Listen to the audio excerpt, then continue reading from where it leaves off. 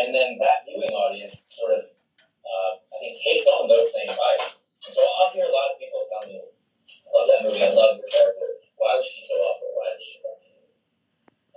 And I personally, the way I interpret it anyway, and I think, look, that's the lovely thing about movies. Anybody can interpret it however they want. That's art. It's different from commerce or science.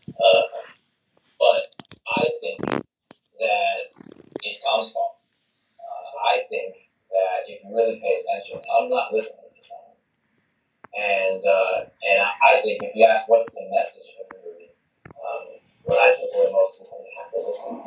You have to listen and you have to understand your biases. And even when you're biased towards believing one thing, you have to really listen. And when you hear something that doesn't fit into what you wanted to hear, you still have to update your thinking.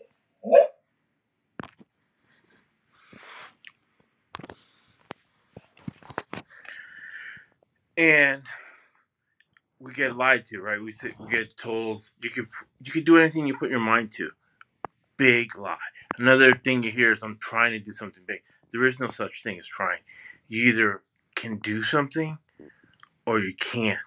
However, if you think you can do something, there's 3 ways you can do something big. There's no such thing as a miracle, right?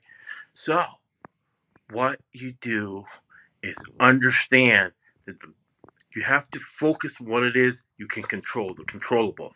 And what you can control more than anything else, it is you. You can control yourself.